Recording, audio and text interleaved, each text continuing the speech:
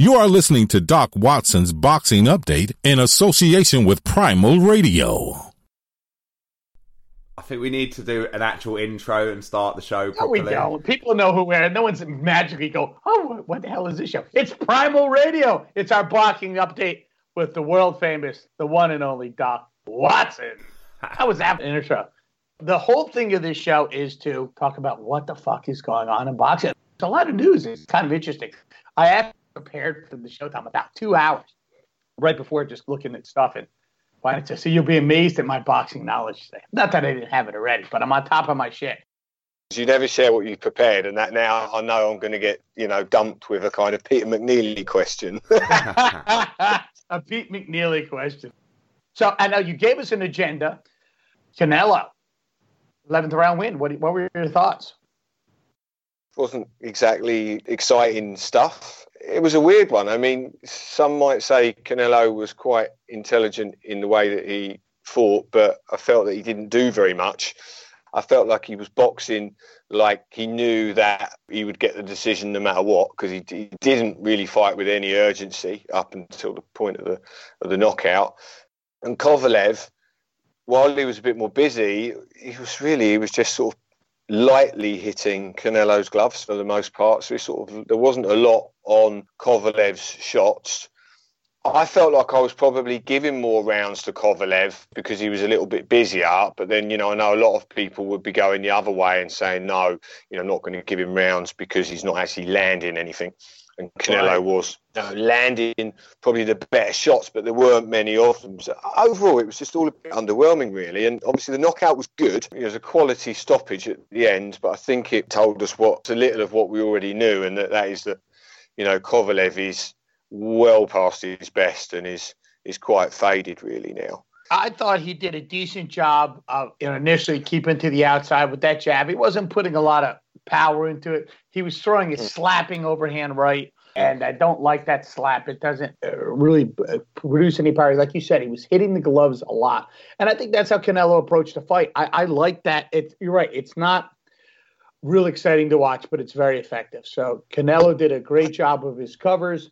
Punches weren't landing, and he slowly began to walk Kovalev down. And he would drop a couple bombs in there. And Kovalev, I think, was fearful of obviously that power, and rightfully so, obviously, by the knockout in the 11th round.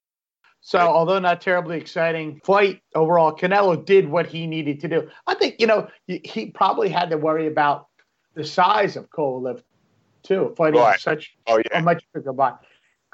There was a big size difference, wasn't there? Visibly big size. It was just a very different fight from what I was expecting, to be frank. I thought that Kovalev was going to look slow and was going to miss a lot with his shots because of the sort of much speedier Canelo. And, and I wasn't expecting Canelo to be sort of like walking him down like that. So it's all very different. And I felt like watching it, I was like, Kovalev's got off to a pretty good start here. He's settling into this quite well. But none of his shots were really having much.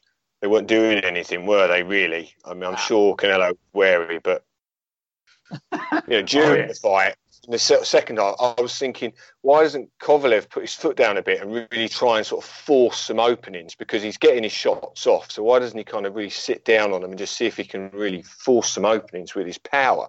But maybe it's just not there anymore for him, really. I agree. He could be missing a beat on that. That's certainly a possibility. Maybe he tasted Canelo's power. It kind of put him back a little bit. That's a possibility.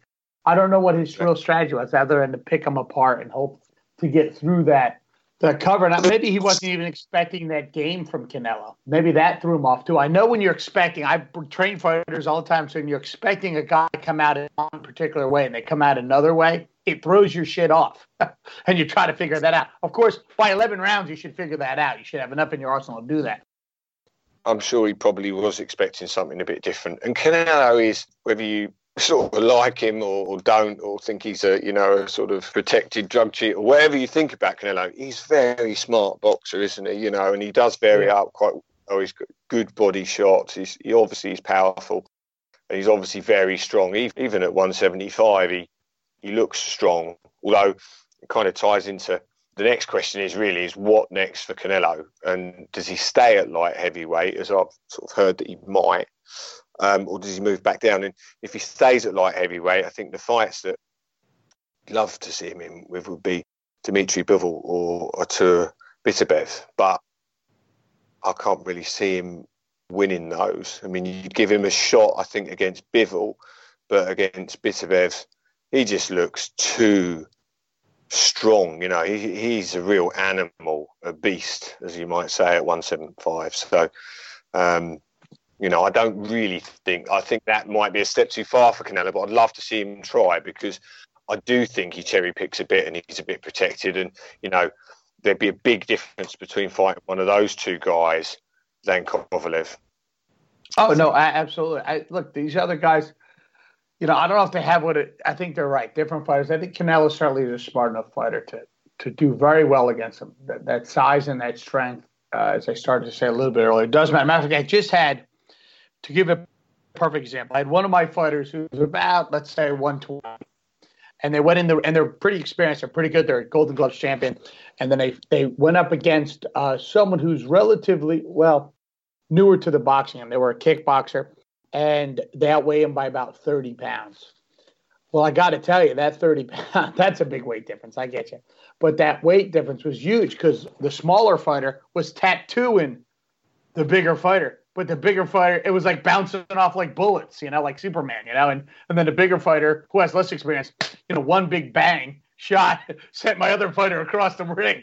So that size and strength, absolutely, it's a big. That's why there's weight divisions and whatnot. So we'll see. I mean, I think he'll do well. Do you think that he's got a chance against these guys? I think he absolutely does. It's hard to go against Canelo in many ways. I think he might eke past Bivol, but I don't think he would beat Beterbiev. I'm probably pronouncing his name wrong. You know, me and my pronunciation. We should probably do on the show one day just Andy's pronunciations of boxers' names.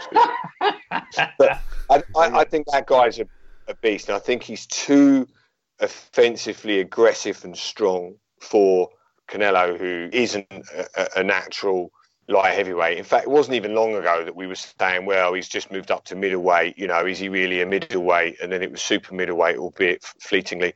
Now it's light heavyweight. So, you know, as strong as he is a physical specimen, but he's not boxing in his own weight division. In fact, I think that if he goes down to super middleweight, which would be great, because if he went down to super middleweight and boxed Smith or Billy Joe Saunders for a legitimate world title at super middleweight, I think he probably does beat Billy Joe Saunders.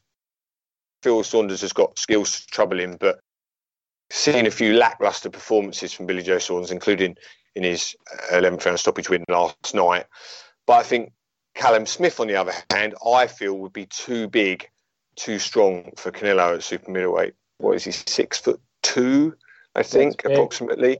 He's tall, he's got long levers, he's huge at the weight. You know, he could probably comfortably be a light heavyweight. Hits hard, he's very skilled. So they're the fights I'd like to see, because, you know, I'd like to see him in a real tough fight. But what we'll get, I don't know, because the fights Canelo has are often fights that we're not really expecting, right? We didn't expect to see him fight Amir Khan. We probably didn't expect the Kovalev fight to suddenly get made and happen. See what happens. He'll probably go up to cruiserweight and fight KSI. That's a joke. I mean, anything's possible. I guess it's a business. Hey, remember what Roy Jones Jr. did go up to heavyweight and win the heavyweight title back in the day. So crazy shit happened. We do live in that era where the package is more important than, you know, the substance of what's in the package. You know, so sometimes these fights get made purely based on the business that it can generate, and unfortunately, you know what, right? And which leads me to, look, if we could, I don't know if you want to jump ahead on your agenda, but that goes right into the goddamn YouTubers boxing and the UFC versus boxing, because there's a lot of shit I got to say about that stuff. It's fine, because it does tie into it, doesn't it? It ties into it perfectly. Watching them introduced in the ring and they were getting the full let's get ready to rumble treatment, I thought, wow, a very surreal thing, right? Two guys having their first pro fights, and I think it's only their second fights of their lives, I believe. I think they've only both once, which was in their white collar bout. You know what? To be fair, the fight was better than I expected. It wasn't as bad as I thought it was going to be. And actually, it was like relatively entertaining to watch if you sort of consider where they are. I think, it's just a real kind of head fuck to think that two guys that really are white collar boxers are, headlining at, where was it? Was it the Staples Center or was it something like that? Or in Vegas? I mean, a big event like that, but it was a scrappy old fight. Hopefully they leave it there. But here's the deal. These guys, which on my 2 hours of research, have a combined 40 million followers. I know, it's insane. Can you imagine? That's huge. So it is, look, boxing, UFC, Combat Sports, it is a huge, huge business. These guys have no business fighting. They would not hold a candle to anybody in my gym. Guys who will never make it. And these motherfuckers are fighting for ridiculous money in a huge venue. The purist in me. Have you seen the fight? No. As a boxing purist, it takes away these guys who are in that gym day and out, who can't get a decent fight, can't get a break. And I get it, because it is a business about putting butts in seats, because subsequently I am a promoter. So I do want to see fights, because it's all about the dollar. None of this happens. I get that. But these guys aren't even real boxers. And the fact that they have 40 million followers for whatever reason is shocking to me and reflects horribly on society and where we're going. But that's a whole other show. Man, I agree with all of what you said. I mean, in one way, I'm really impressed that anyone can have 20 million followers or whatever. I don't know if it's split sort of down the middle between the two of them.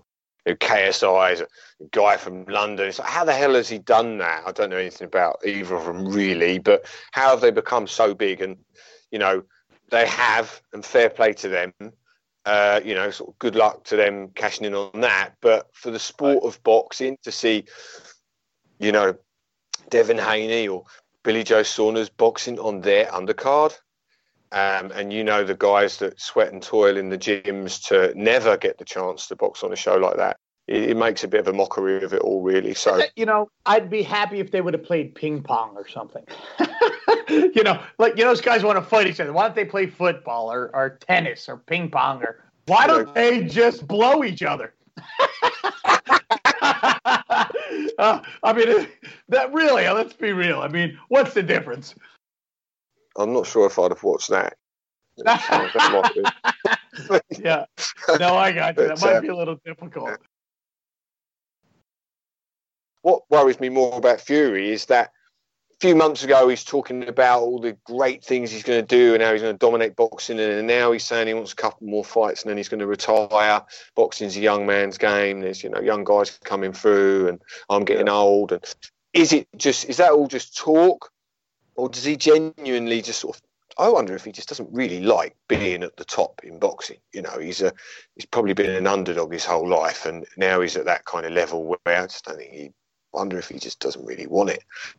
Well, I was looking at the ESPN rankings. This is just ESPN. This is not the WBO or anything like that. And they have him ranked second behind Wilder, which I get, I guess. But yeah, you're right. He might not want to be at the top. Maybe he's just entertaining a lot of ideas and open to a lot of things. I thought the wrestling thing wasn't bad. I watched it and saw it was pretty standard. There's been guys. I have a little list of some guys who've done it in the past. I don't know who Scott Ledoux is. He was a fighter in the early '80s or something. But he was Ricky Hatton. Did you know Ricky Hatton was in the WWE?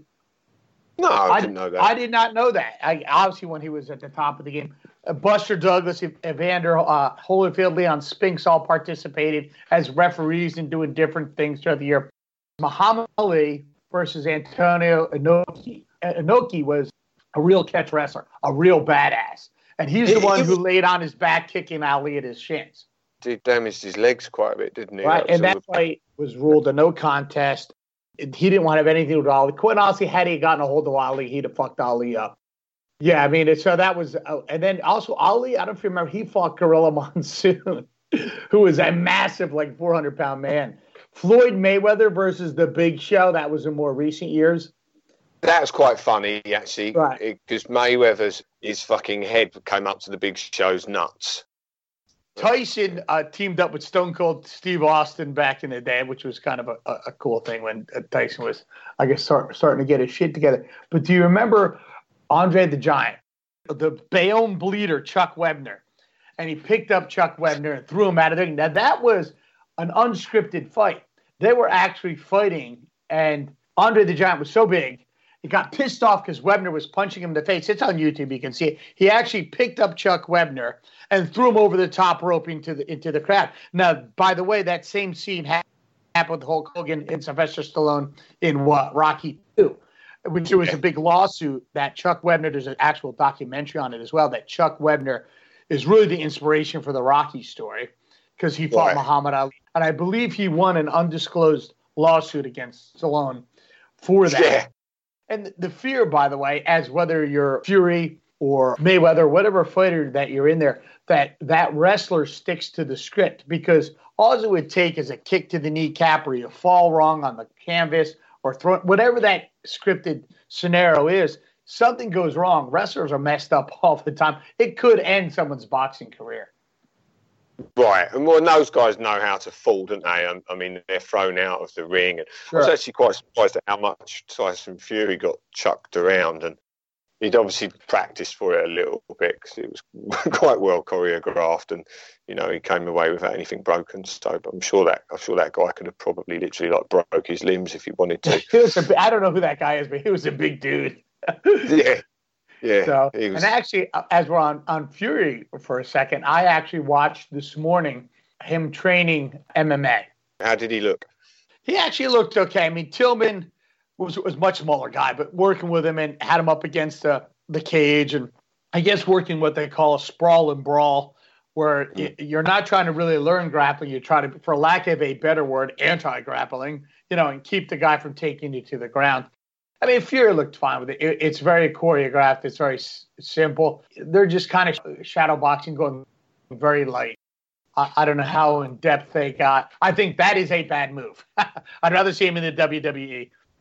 You don't know if he does a little bit of kickboxing sort of training or something. He could have been doing that on the side a little bit for years. Some boxers do. But if you assume that he doesn't, then at that stage of life, and maybe in the time span of, say, a year or maybe even less, to try and learn kickboxing and a bit of, groundwork and wrestling, and it's just going to end badly, right? Even for a guy like Fury, who's obviously very skillful, very fluid, got good reflexes, good timing, he's obviously got that kind of smart fighting brain. How much are you going to be able to learn in that amount of time?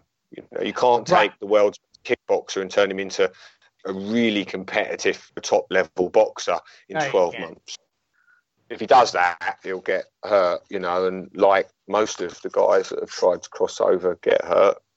And I know we've touched on it before. Don't you think that affects, and maybe just for the purist, their legacy, if there is one?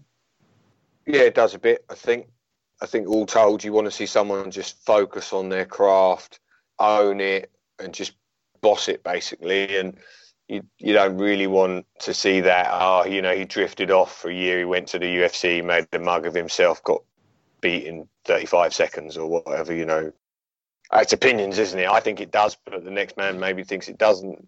I think it does too. Look, and it's just not an MMA show, but McGregor dived into boxing, came back. He's kind of irrelevant in MMA now, kind of the end of his career. I mean, at some level, no one gives a shit what he's doing, other than he still potentially could be a big draw.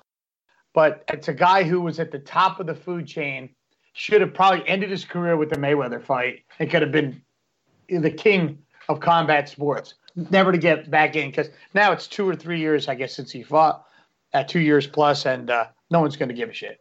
Does he get motivated for fights after that fight, that amount of money, that whole big show thing after that? Maybe it's a little anticlimactic, maybe it's just too long out, it's just kind of ruined him a bit, really, I guess. Well, we went off so let's go back to the official agenda. Wilder versus Ortiz. Can we go back to boxing, please? Well, we are going back to boxing. It was a little deep, but look, it's all combat. So Wilder versus Ortiz, that's November 23rd at the MGM Grand, I believe, in Las Vegas. So their first fight, what'd you think? Very good fight. Really enjoyed it. I know we talked about it on the show. It was a good, entertaining fight to watch. It was quite close. Ortiz gave Wilder all the trouble he could handle, had his moments, had Wilder hurt. Obviously, Wilder got the job done. He didn't need to go over old ground. So fair play, in a way, to Wilder for fighting Ortiz again, a guy that gave you such a tough fight. I've read that Wilder's saying he was ill for that fight. He wasn't able to train properly, but, look, I still got the job done emphatically. So this time around, I'm going to knock him out, and I might knock him out in the first round. Ortiz is saying the stuff you would expect him to say. I fought him once. I now know what to expect. I'm going to be better prepared. I'm going to be sort of, bring more of everything, and get the win.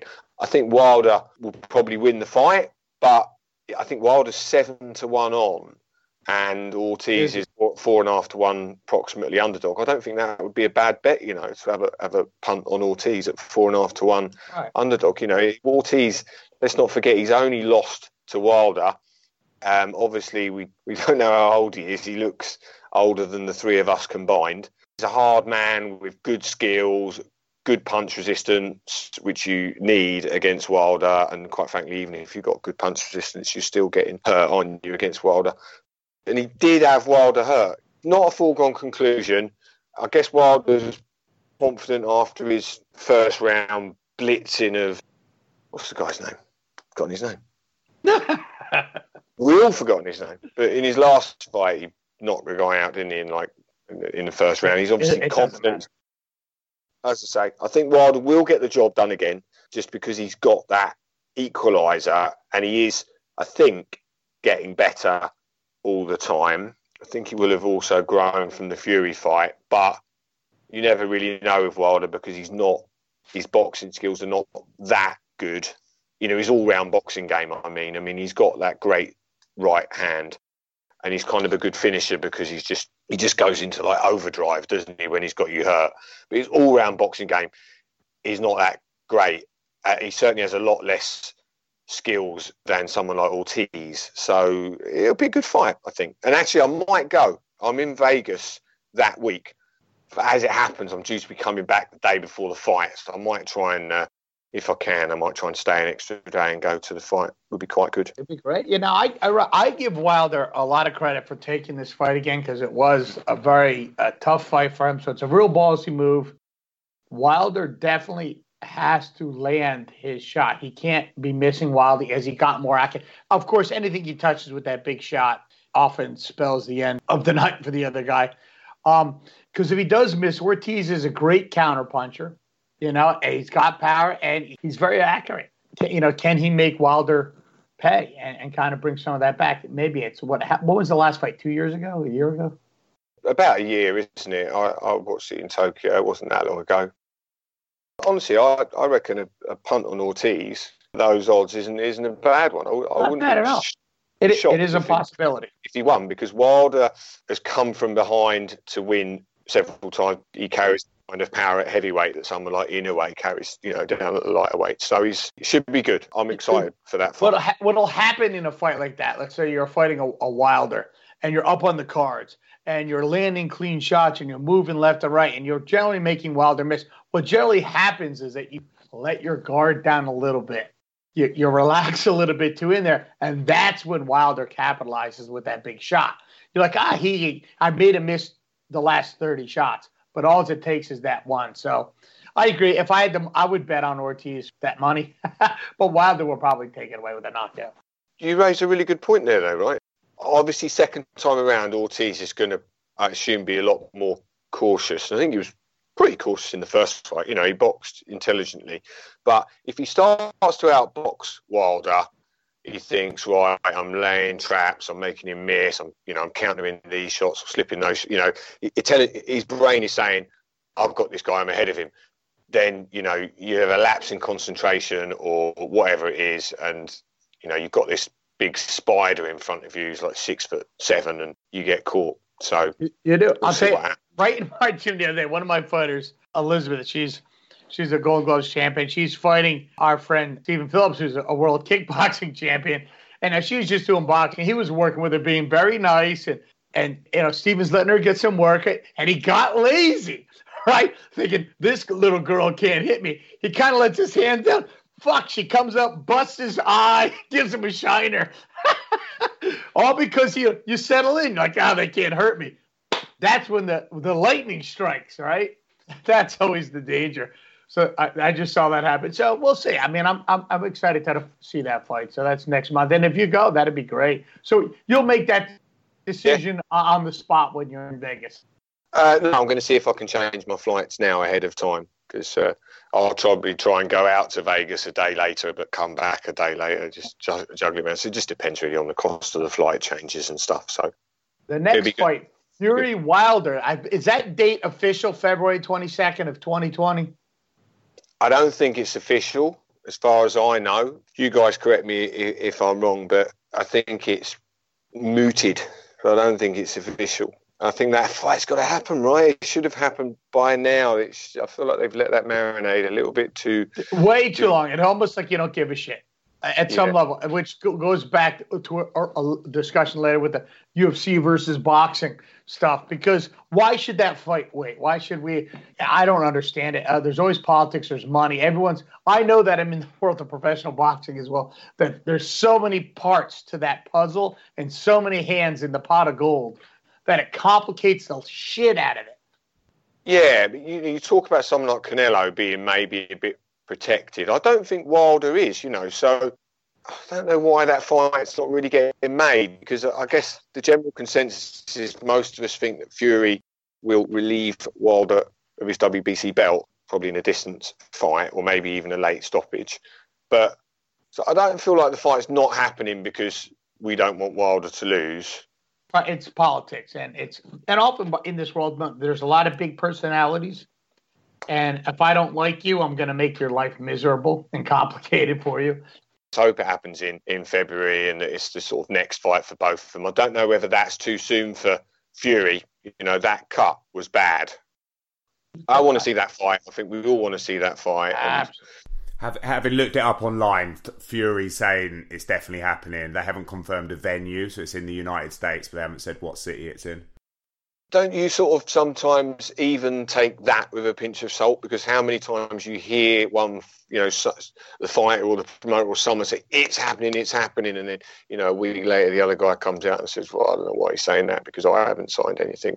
Nowadays they're fine with the merry-go-round of belts and rankings and ratings and made-up belts and blah, blah, blah, blah, blah, until it's sort of like properly in the print. I'm a little sceptical. Agreed. But let's hope. Agreed. To be fair, these articles all date back to like September or July, and I haven't heard that much about it recently. One of the things I wanted to mention was the fight a few days ago with Inoue and Nonito Donaire. You guys might remember we talked on one of the previous shows that great story around Callie Seuerland, the promoter and sort of chief boxing officer of the World Boxing Super Series, coming to my apartment in Tokyo and doing some filming for the sort of intro to the World Boxing Super Series in Tokyo. And my wife and I went to see the fight with that Inoue versus Juan Carlos Piana. It's got me again. Butcher. I am fucking terrible. Yeah. And we loved it, and we were mesmerised with how sort of fast, explosive, and powerful, Inoue was. And obviously, he's gone on, had more wins. He's gone into the final with Nonito Donaire, who's a real veteran, coming to the end of his career.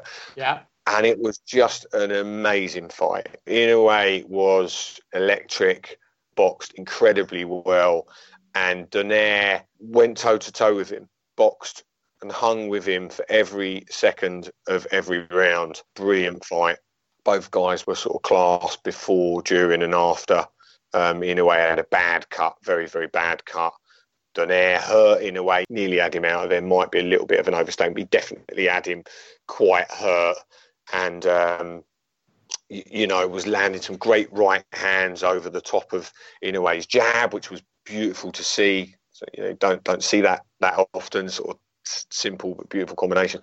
And then, of course, he hits Donaire with that shot to the liver in, I think it was the 11th round, and it was early in the round, and Donaire goes down in absolute agony, gets up and just, fights back for like 2 minutes.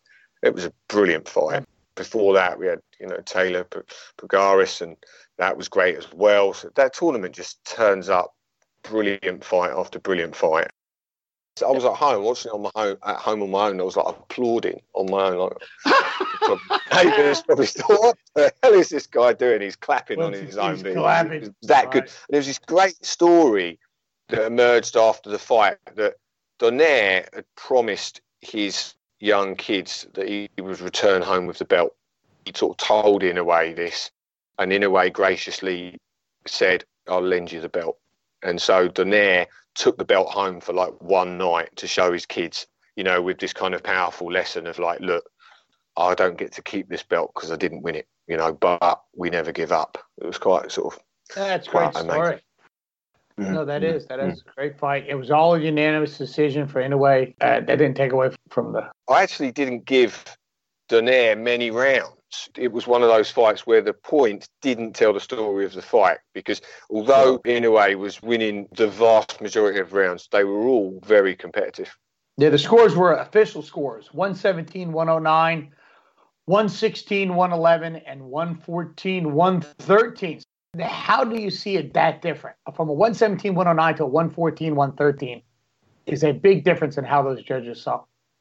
It was a really kind of rousing fight to watch. You couldn't help but be mesmerised by it, and I could see how some people would have really loved Donaire's work. I loved Donaire's work and just his courageousness, but I still felt like, I'd give that round to Inoue. He was just that bit better. I think I scored it something like 117, 110, or 118, 110. I can't remember now. I used that fight score app. I also, like, if I watched it again, I wonder if I would come up with a score that was closer. Yeah, you might, but you can't do that. I know. That's the beauty, though. The beauty thing is that I can. And which, look, that brings us to when we were talking about the scoring stuff. You had made mention, and we both have, is that boxing's got to get its shit together.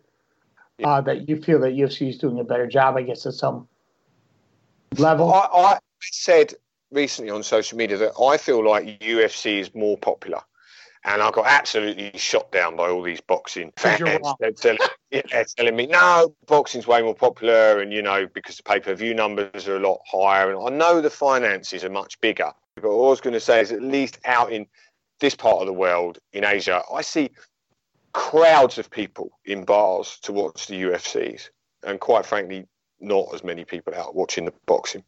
Tell you a bit more about that in a second, but yeah, go on, give me the numbers. No, just a real top thing from 2002 up to 2007. We don't have to go that far, all the way back. De La Hoya Vargas had 935,000, I guess, buy rates, and Ortiz Shamrock 150,000. That goes to 2002. Let's just jump ahead to 2010, where you had, this is interesting, Mayweather versus Mosley had 1.4 million buys, and Lesnar versus Carwin had 1.1 million. So they outdid him there. All the way down the line, boxing consistently has more buys than UFC. A bit like wrestling, I just feel like there's a lot of sort of casual or more like general sports fans that tune into the UFC. I think boxing's got a loyal contingent of boxing fans. But listen, I went to a bar to watch the Canelo Kovalev fight. It's a sports bar. They had all the itinerary for the month up on the wall, and it was all advertised. The place was packed. Everyone there at like 10:30 in the morning to watch the UFC. To ask the manager, "Are you going to put the boxing on?" And he was like, "Look, I'll put it on one screen for you, but the other 10 screens that need to show the UFC, everyone's here for that." And because there was an overlap, and right. I was worried that I was going to miss the fight. As it happened, they delayed the Canelo Kovalev fight because they wanted the UFC to finish because they didn't want to clash on the viewer ratings. And did that bother you? Well, it did bother me a little bit actually, because I ended up being there a lot longer, and I took my baby girls with me, and we were sat outside, and I thought I was getting there to watch a fight at one time, and I had to wait about 2 hours. But I sort of understand why they did it. And I'm glad they did, because honestly speaking, if they hadn't, I may not have got to see the fight, or I would have got to see it on like one crappy screen with no sound, because the UFC was more popular. People were crowding out in the street, not just the bar I was in, loads of bars all down the strip. As soon as the UFC finished, most of them went. A good degree stayed in the bar that I was in to watch the Canelo fight. You know, this was at about 1 o'clock in the afternoon now, so people are having lunch and stuff. But I could definitely see that most people had turned out for the UFC. One observation from me is that in a lot of countries, the UFC is actually like free, right? So in the UK, we just watch it via BT Sport, and you know you're not paying for it. So I don't know whether we're comparing like with like when the boxing's pretty universally pay-per-view, whatever country you're in. Yeah, and I'm sure that's probably why the numbers are financially bigger as well. I guess those numbers that you were quoting off, Jim, were pay-per-view buys, not correct. Again, I'd love to be wrong, because you know I'm a boxing fan and I prefer boxing to UFC, but I feel like they've done a great job of marketing it, the tournament style, the fact that they don't care about losses. Was there a combined 25 defeats approximately between Diaz and Masvidal? You know, and you couldn't even comprehend two boxers level headlining a pay-per-view show with sort of 12, 13 defeats each. Right. There's some issues like UFC has fewer weight divisions. They're broader weight divisions. I mean, guys can still agree, but essentially there's 5 or so weight divisions. There's generally one champion per division. In boxing, you could have a WBO, an IBF, blah, blah, and they never fight each other, and there's different ranking systems, right? What I thought is, too, decisions in boxing in general seem to be more controversial. Like you'll see like one judge score something that no one else saw. You do see that in MMA a little bit, but not as much, and I don't know why that is. And look, UFC in general, the best will always fight the best, like the top 2 dogs. There is exceptions to that when someone like St. Pierre comes out from retirement and fights. But in boxing, you could avoid the top 5, 10 fighters for a long period of time. You know, could fight substandard opponents. It's easier to avoid for the top fighters to avoid fighting each other. You know, there has to be so much pressure to make the fights between the top guys. You know, you think that if the magazines and the fans and the social media weren't creating that pressure, that you wonder whether how many of these guys would fight. Having said that, you know, this year has been a good year for boxing in terms of, we've served up a lot of really, really good fights. So I asked your earlier question, you know what? It never ceases to amaze me, the scorecards that get turned in. And sometimes I think that judges are on the payroll. You know, they're getting a brown envelope or something like that. You like to think that doesn't exist in the sport. I'm sure you do, you know, in your position, you know, with your fighters and stuff. But sometimes you just feel like that's the only conceivable way, or that judge just really doesn't understand boxing. And if that's the case, then why they're a judge? And I'm sure that they've probably judged, you know, hundreds, thousands of amateur fights, you know, before they're judging these top level pro fights. So they have to know boxing. So how the hell can they, you know, score, you know, that fight like that? Just fucking never ceases to amaze me, really. I don't think we'll ever know the answer. No, you'll never know the answer. Right. We'll be moaning about it for a long time to come. Forever and ever. Right. Well, God damn, we covered a lot of topics today. Doc, it's great to have you back on the show. We got to do it next month, I guess, or at the end. We got to do the end of the year recap. Let's do it. You can make those arrangements with my co-host Tom, who is still on the show, surprisingly. Very quiet today, Tom. He was so quiet. Who knows why he was quiet? But bit hungover. Is that no right? No date stories to tell us, or pub fights, or anything like that? Or keeping it clean now. I'll save them for off air. Awesome. Great show. All right.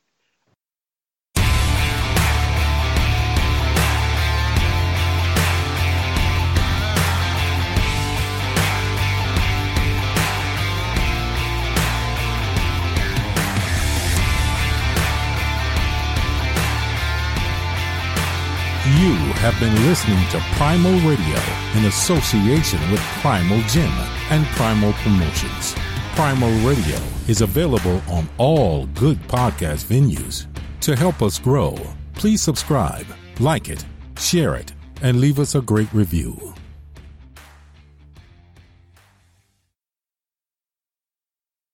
Tom, you'll have to edit this in the appropriate spot. We just fought a couple weeks ago. Unfortunately, there was a no contest. Scrap dropped the guy in the first round. In the second round, they gave the guy a standing 8 count because the only reason he remained up at the end of the second round is because he landed on the ropes and the bell rang. So you get a standing 8 count in the pros, right? Third round comes in about, I thought Scrap cut him with a punch. It's hard to discern on the videotape. They ruled it an unintentional headbutt. In the rules, if the fight does not go past 3 rounds, it's considered a no contest if it's stopped due to a cut.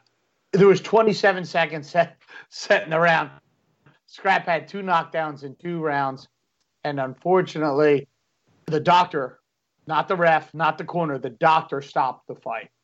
What caused the cut? They didn't know. It was an unintentional headbutt.